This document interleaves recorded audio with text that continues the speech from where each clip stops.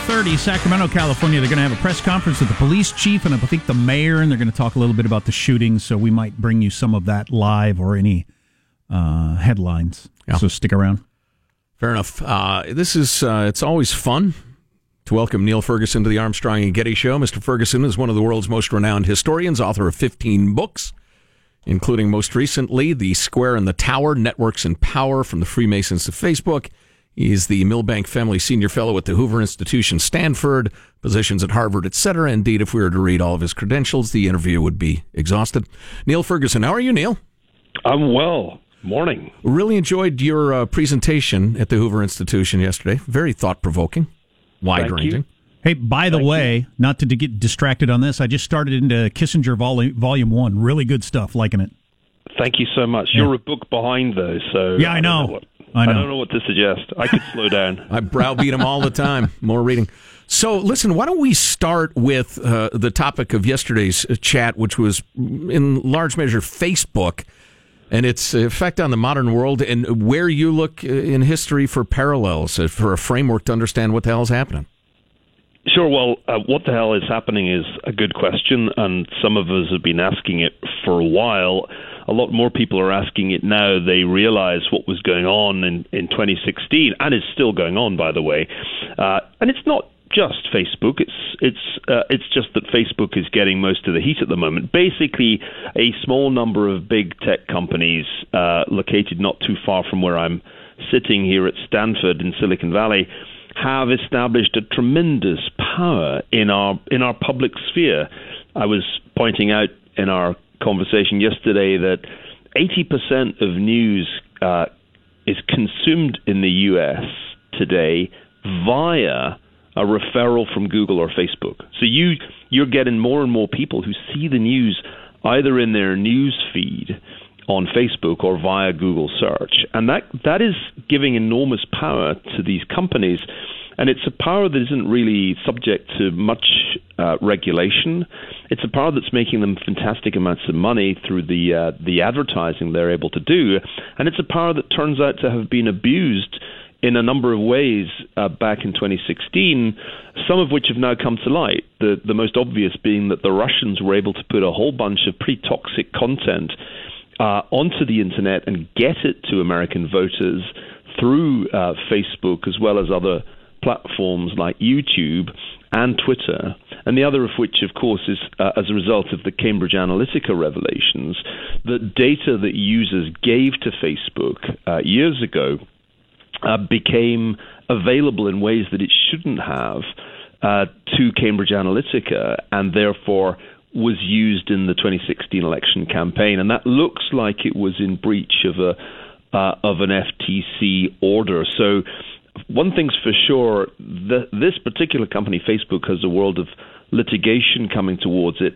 But the bigger question is, what on earth is going on, as you said? And I think the answer is that our entire public sphere, our media, have been fundamentally transformed in ways that most of us are still struggling to understand. And I, as a historian, I am just trying to say, let's try and learn from the past. What is this like? What can we learn from past experience? And the analogy that I think is really powerful is that it's a little bit like the revolution that the printing press brought to Europe 500 years ago. That's really what the internet and the personal computer have done. They've revolutionized communication.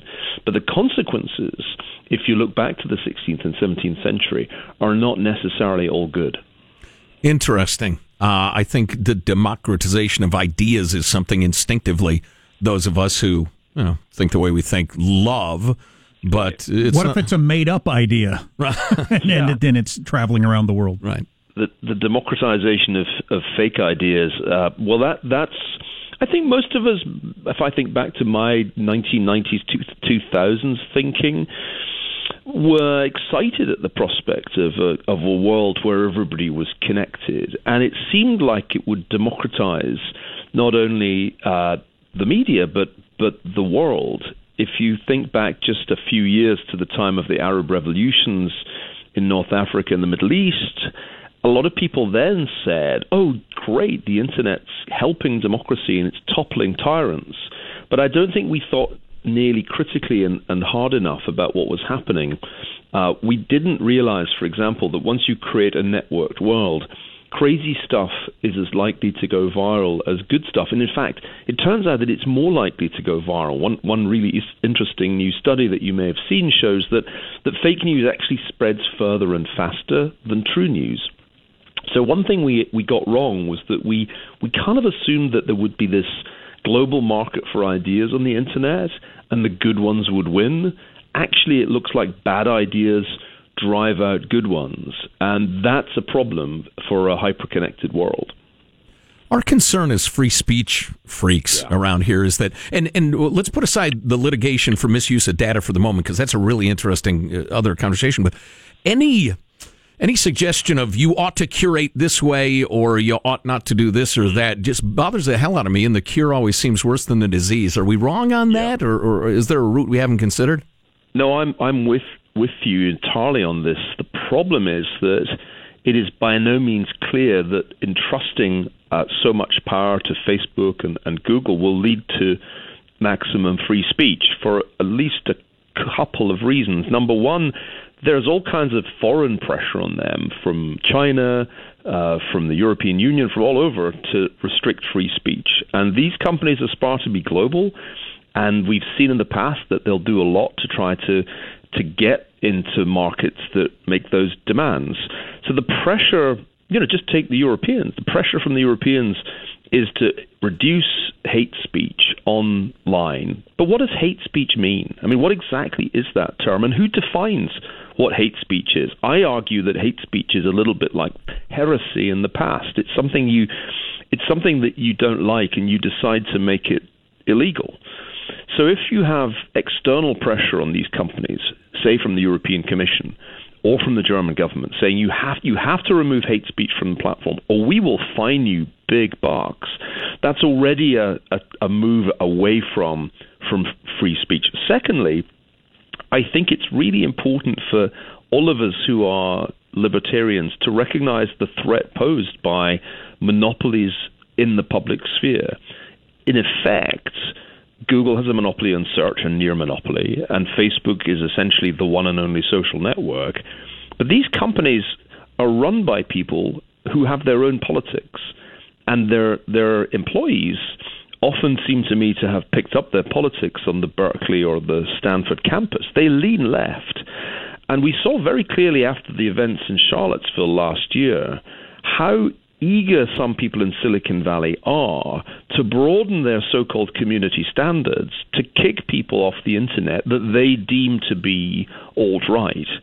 But again, the question is, who decides, who determines who is alt-right? And I'll give you an example of how this can go very wrong for free speech. Last year, it became clear that some technology companies were deferring to an organization called the Southern Poverty Law Center, which is a kind of phony civil rights organization that makes money from naive liberal donors and publishes all kinds of lists of so-called extremists. So you're an engineer, you're at Google, and somebody tells you have to worry about extremists. So you say, well, I don't know, I'm an engineer. Who tells me who the extremists are? Oh, the Southern Poverty Law Center. Let's see. Oh, look, there's a list of anti-Muslim extremists there. We better make sure those people don't get too much exposure when we do the Google search. But if one of those people is Ayaan Hirsi Ali, to whom I happen to be married, who by no means should be described as an extremist, you are very rapidly expanding the category of extremism and reducing free speech. I'll give you an example of how this works in practice. Prager University, run by Dennis Prager, is currently suing Google because of YouTube's policy of branding some of their items as restricted content.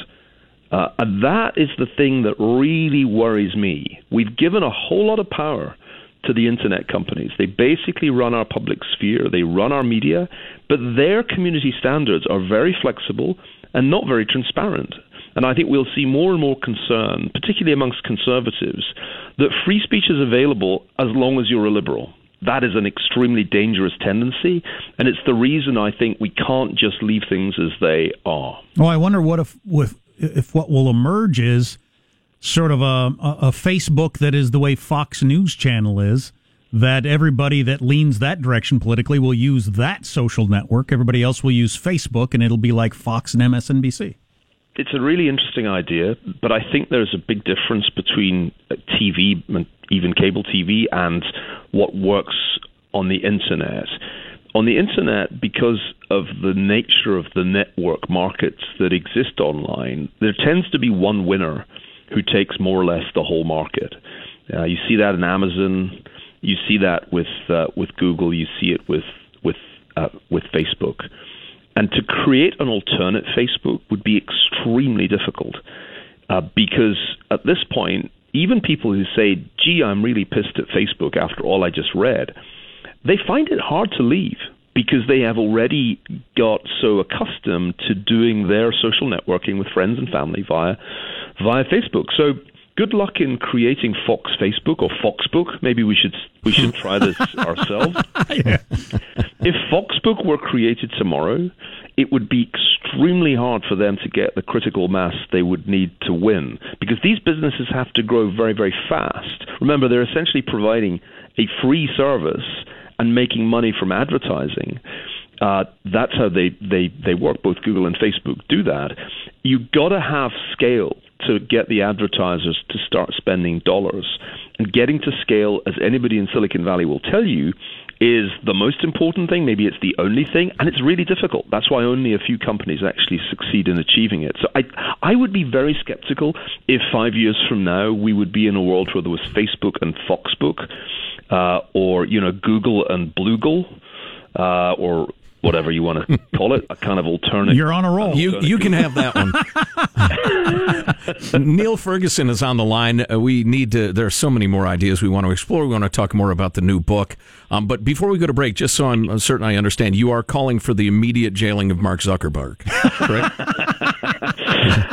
I wouldn't go quite that far. I do think there should be a trial. Due process. And that's fair enough. Niall Ferguson, we'll be back with Mr. Ferguson in a moment. I got another question about networking from his most current book. Yeah, his premise is really, really interesting. We've hardly touched it. Authors always like it when you reference their book 3 books ago, like I did with Kissinger, but that's what I'm reading. Stay tuned to the Armstrong and Getty Show. Armstrong and Getty. The conscience of the nation.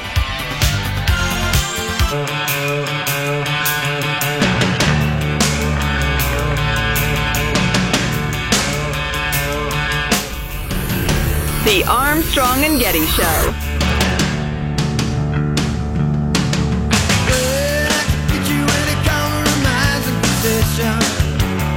Good bumper music, Michael. I get it.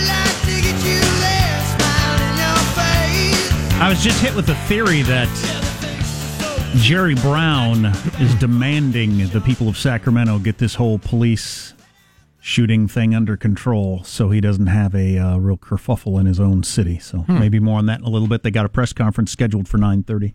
Interesting. Niall Ferguson is a Milbank Family Senior Fellow at the Hoover Institution, Stanford University, among other credits. And his new book is The Square and the Tower, Networks and Power, From the Freemasons to Facebook. Neil, if I might, hit you with my little theory about Facebook and what we're talking about here. You referenced your kids. I will reference mine. If my 18 and 23-year-old had been at the session yesterday, they might have been rolling their eyes and saying, "Dad, don't worry about Facebook. It's really not much of a thing anymore." Yeah, I think it's fascinating that the younger demographic is kind of walking away from Facebook. It's definitely not cool amongst teenagers. In fact, if you look at the data, it's older people who are joining in the U.S. That is, it's older people who are joining, and younger people, as in under 20s, are not. People in the middle may not have spotted this, but I think it's definitely an important trend. It's interesting that they're also defecting to platforms like Instagram, which of course Facebook owns, and this is we're talking here about people in their teens, where penetration by Instagram is growing, but for Facebook it's actually declining. So I think it'll turn out that Mark Zuckerberg was very smart to buy Instagram. He'll be less happy to see that Snapchat could, by the end of this year, have about 68% of teenage internet users, putting it ahead of Facebook amongst that demographic, because, of course, Snap is the arch rival. Well, and I don't want to steal all your time with my half-baked theories, but I think we're in the midst, folks older than those teens, we are a transitional generation in which humanity needs to acquire the skill set to deal with the new reality. We think a lot about, the Bill of Rights and privacy and that sort of thing. People aren't instinctively protecting their data like they instinctively protect their homes and their papers yet. And I just wonder if this is a transitional period. I think it is. I mean, I think part of what's fascinating about this is the dawning realization amongst us all that we were dumb and we gave away way too much about ourselves to Facebook and also to Google, because all those searches kind of tell their own story. And when you are feeling stupid, you naturally want to blame somebody else other than yourself. And I think part of the backlash against Facebook is driven by our growing sense of our own stupidity. I'm pretty sure that another important variable here is that smart parents are going to be restricting the access of their kids to phones and iPads. I certainly, look at my very young children, my 6-year-old, and I say to myself, you are not getting a smartphone anytime soon. Oh, I have a 6-year-old and I feel the same way. Because it's addictive. I mean, I think it's not just that we told these platforms way too much about ourselves. We also got addicted to them because it is addictive. It may not, look like a cigarette, but it seems to have as much addictive power as nicotine. And I think that's another reason why these companies are going to have a little bit of a fight on their hands. Reputational damage feeds into a whole bunch of changes in behavior. So I agree with you. I think things are changing. I'd be very surprised if 5 years from now we're looking at an exactly similar internet. I think things will have changed quite a bit. Yeah, well, I think it's got to. The Square and the Tower, your new book, it's about networking. We don't really have time to really get into the description of that, but I wanted to bring this up because I actually have seen you talk about this quite a bit because I watch book TV. You'd think I'd have something better to do, but that's what I do with my time. There's nothing better than that. And maybe baseball. Networks are awesome in the modern world with the internet stuff we've been talking about. If it's a bunch of Tunisian college students trying to overthrow their oppressive government. It's not so awesome when it's pedophiles from around the world finding out, hey, there's a whole bunch of us, and we get to trade our stuff around. Yeah. Or terrorists. So from a libertarian vantage point, you want to have some things that are illegal, and pedophilia, terrorism, those seem to me to be things that we should not allow to be organized through social networks online. But the key thing is to stop that category of things that we want to stop from growing. And it does tend to grow because everybody sort of can claim to be a victim in some way or another. And the line of people saying, my feelings are hurt, please ban those people, is a pretty long one. So I'd say the key thing here is we should really make sure that line of things that we draw and say, well, you can't have pedophilia and you can't have terrorism, doesn't become a very elastic or rapidly moving line in which a whole bunch of other stuff is added to that. Which is the absolutely fascinating subject of the Square and the Tower, networks and power, from the Freemasons to Facebook. Niall Ferguson, we could talk all day. You don't have the time, but we appreciate the time you've shared with us. It's always a pleasure. Thank you, gentlemen. Good to talk. Thank you. Yeah, his whole book about networking and how important it is and how he didn't realize it. It just dawned on him fairly recently how the whole world is about networks. It's an interesting thought. How does Bitcoin fit into all of this? Good question. Boy. He mentioned in his talk yesterday that witch burning and witch hunts really didn't take off until the printing press took hold. That was some of the original widespread fake news. What's coming up in your news, Marshall? We're waiting for a press conference dealing with the investigation into the Sacramento, California police shooting of Stephon Clark. When that starts, we will try to go to that. And now there's a push to make it illegal to check out work emails after hours. Stories coming up minutes from now. Armstrong and Getty. Good stuff. The Armstrong and Getty Show. About 30.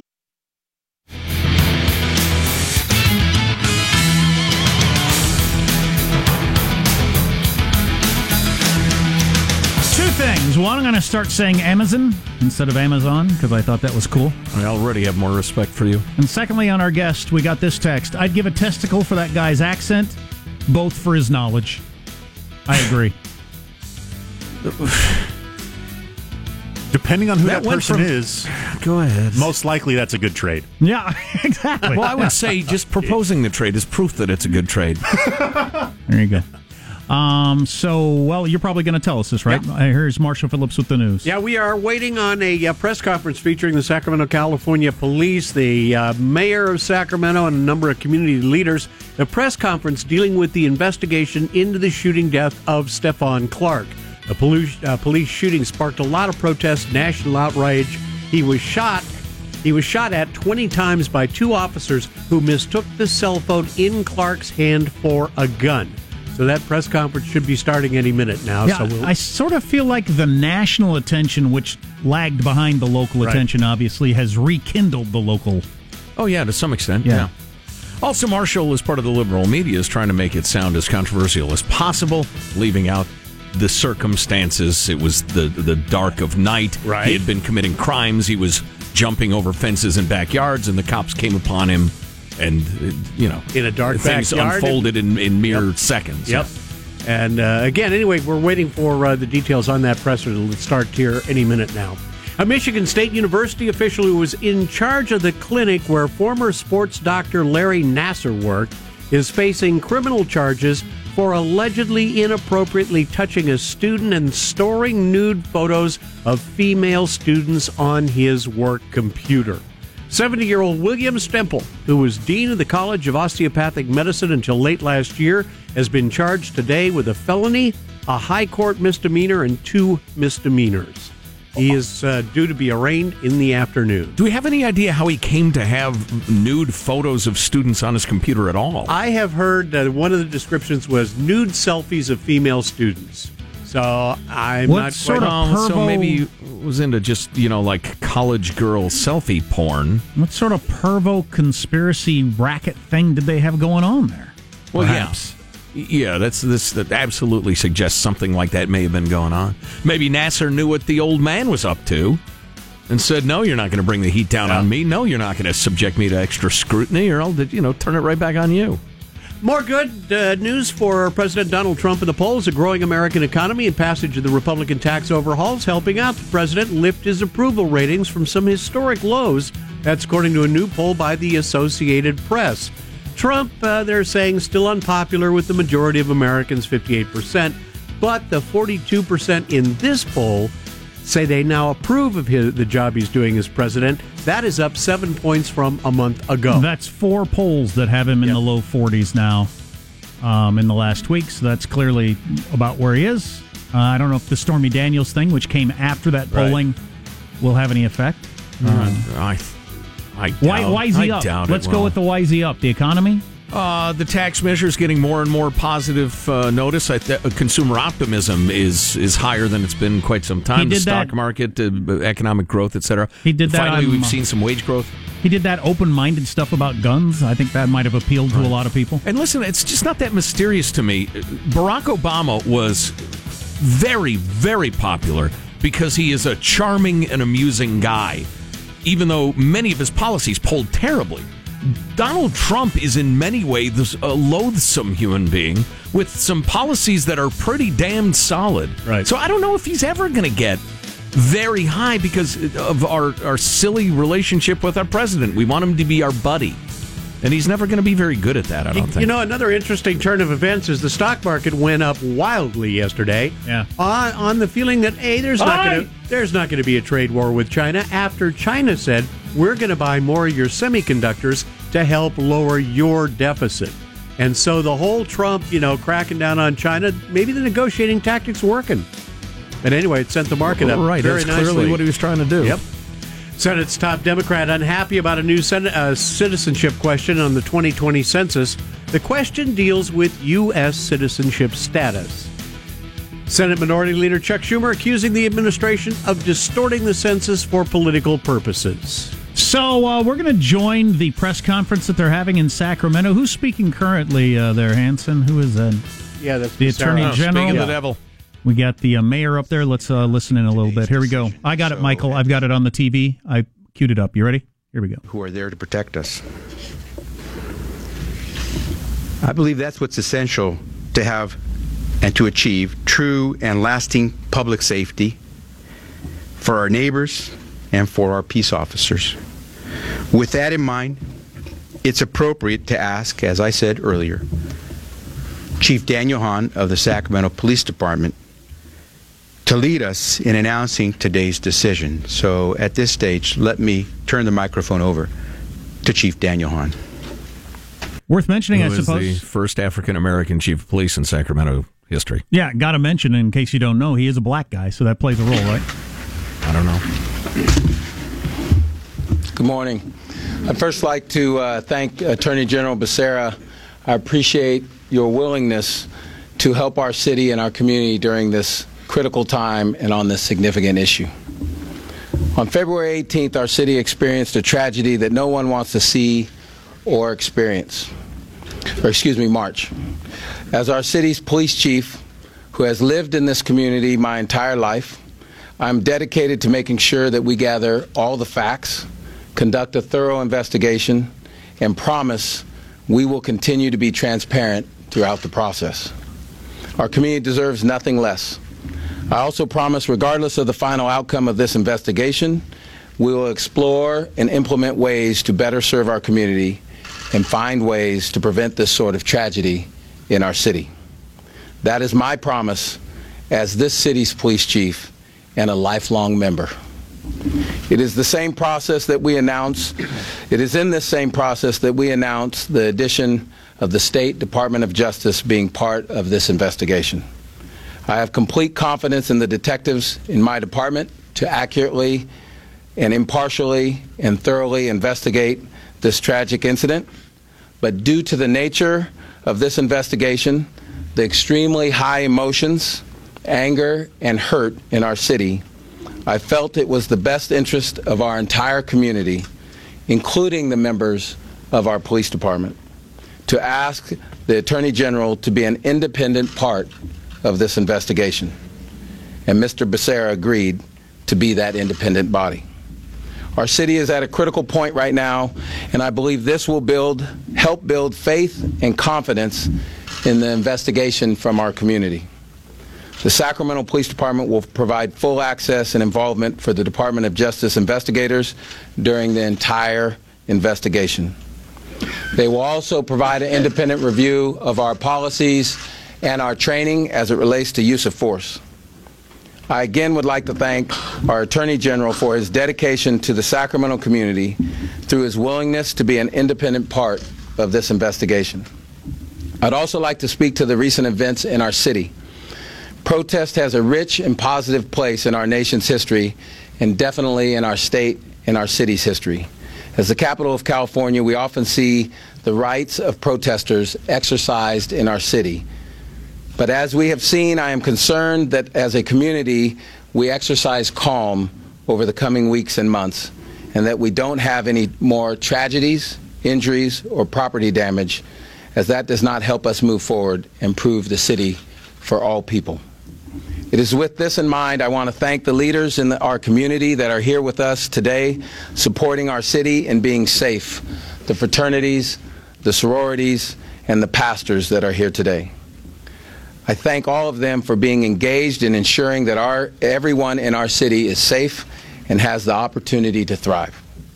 So, one thing I wanted to point out is, so he said we're going to launch an investigation. We got the Attorney General involved. There was breaking news today that 2 police officers will not be prosecuted in a shooting in Louisiana. I don't even remember this one, Baton Rouge, Louisiana, but it was one of those close calls. Right. Did they murder the guy, whatever. The reason I brought it up is it was announced today they'll not be prosecuted for a shooting that happened in 2016. Right. 2 years ago. Yeah. So that's, one, it takes a long time. 2, it's an opportunity to put these things off until nobody cares anymore. Right? Yeah, you could rephrase that to let passions cool and let facts win the day. That might be more fair. Or sure, from the other perspective, you could say, you just delay. You stonewall until you don't even remember what the shooting was, Right. like this one in Louisiana. I happen to not agree with that point of view, but that's the way they would put it. I have no doubt in my mind, absolutely zero, that given the politics of Sacramento, the politics of California, and the people involved, that the investigation will be fair. There is a large constituency that will not accept a fair verdict if it's in opposition to their emotions or what they want to be the outcome, and there's no reasoning with them. All you can do is wait till their anger cools. And so, yeah, that's why you have some of the taking your time tactics. So should we take a break, and if they say anything else interesting, we'll bring it to you? Yeah, I think that makes sense. Okay, Marshall, thank you for your time. Of course, Thank you for your time, Marshall. Appreciate your time. Thank you for everything you do, Marshall. How are things coming with you're going to do 10 push-ups, sir? We're getting back on that track soon. Need an investigation into that. We're currently stuck at 3, correct? 2.5, barely. Please, you guys are way underselling it. 5. I'm getting together with my trainer any day now. It's like 4 3/4 at Let's least. say 3. Yeah, thank you, Michael. The conscience of the nation, Michelangelo. Oh, boy. Thank you. Thank you, Squawky. The petering out on the Armstrong and Getty Show. Armstrong and Getty. The conscience of the nation. Greg Van Dusen for the...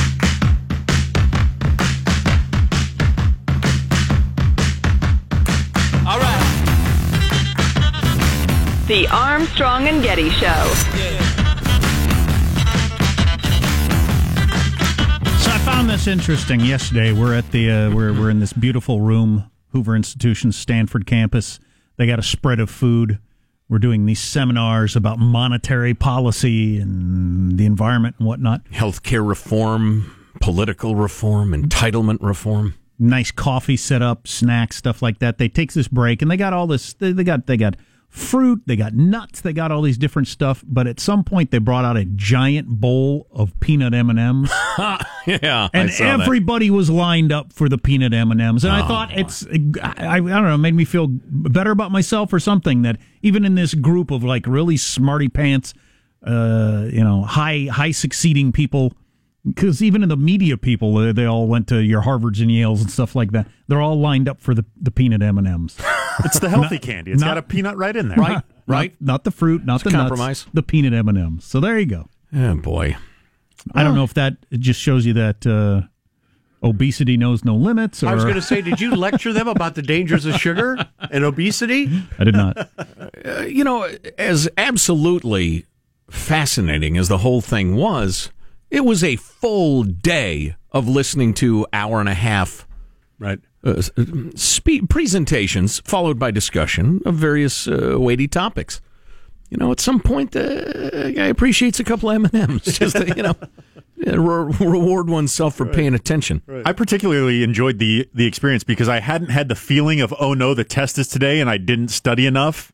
I hadn't had that for 15 years, or whenever the last time I barely cared at a community college class. That was kind of a cool thing to feel that butterflies of, do I know what's going on here? Well, at one point, one of the assembled geniuses put up some incredibly complex graphs from the world of economics that transported me back. It was like a scene from a movie where the camera goes, and then all of a sudden it's hard focus and you're somewhere else, into these econ classes where I would just sit there and think, can I just tell you I am going to cram, I'm going to memorize this for the test, and then I'm going to forget it on the way out of the room. Let's be honest with each other here. Why can't you just give me a handbook where I carry this around, and if I need it, I use it? Oh, sickening to see that stuff again. Like parabolas and stuff. Parabolas? Parabola. Parabola this.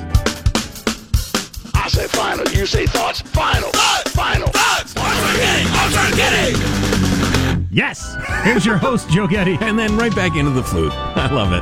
Let's get a final thought from everybody to wrap up the show, huh? Positive Sean, your final thought? Yeah, there's with my traveling with the intellectual elites, I've fallen a little bit behind on what's good on TV. I'm playing some catch up today. I'll have what you guys should be watching tomorrow. Roseanne comes back tonight, right? Yeah.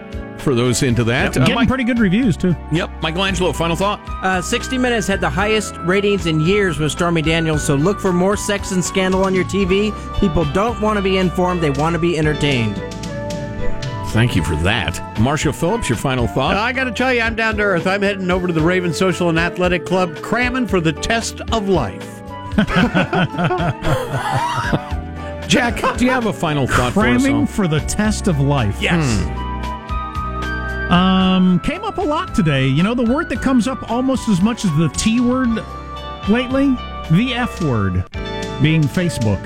And here it is, front page, top of the fold, USA Today, again today. Facebook falls on the ropes. It's officially open season on Facebook.